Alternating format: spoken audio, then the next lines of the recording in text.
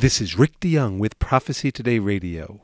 It's been 32 days since Hamas attacked Israel. Stay tuned for an update from Dave Dolan on the Israel-Hamas war. It's time now for Prophecy Today, a look at current events in light of biblical prophecy. Dave Dolan joins us to report on what's going on in Israel. Dave, what's the latest?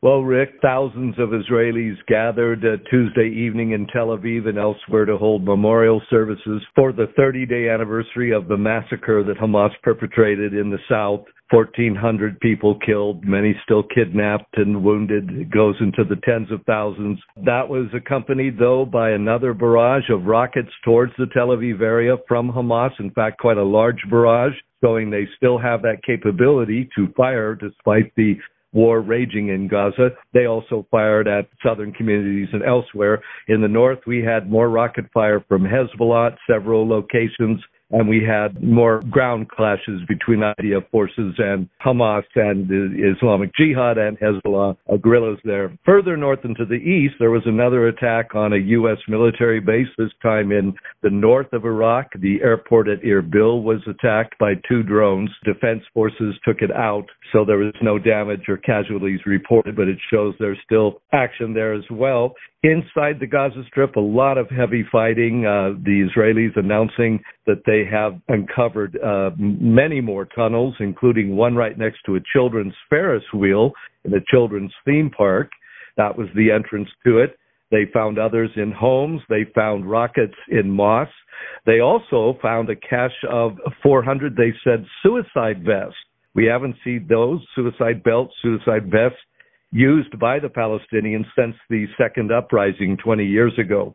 They found all sorts of other weapons. I won't go into it. And for the fourth day, a humanitarian corridor was opened for 4 hours from the southern part of Gaza City down to the south of the Gaza Strip, where the UN has got setting up refugee camps there for the people moving out of their homes. Hopefully they won't remain there for long, but the Prime Minister did say that Israel is prepared and will have to stay in Gaza after the war ends for at least a season until the situation can be stabilized and the places rebuilt and aid brought in.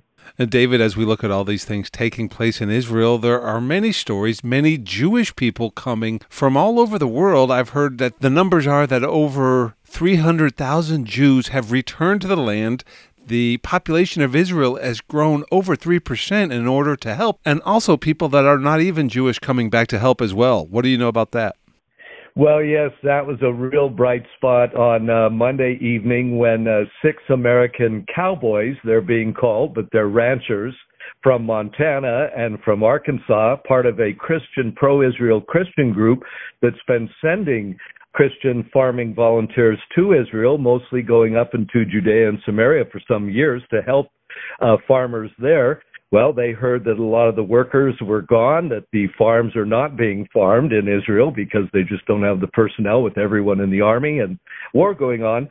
So they paid for their own trips and showed up at Ben Gurion Airport and one had a Star of David belt on over his jeans, and they were a huge splash in the Israeli media.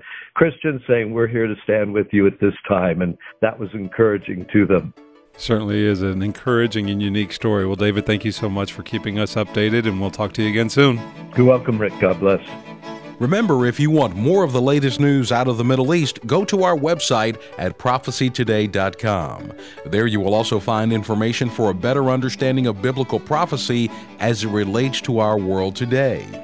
This is Jay Johnson inviting you to join us every Monday through Friday for Prophecy Today. Remember, the Lord Jesus is coming, and it could be today.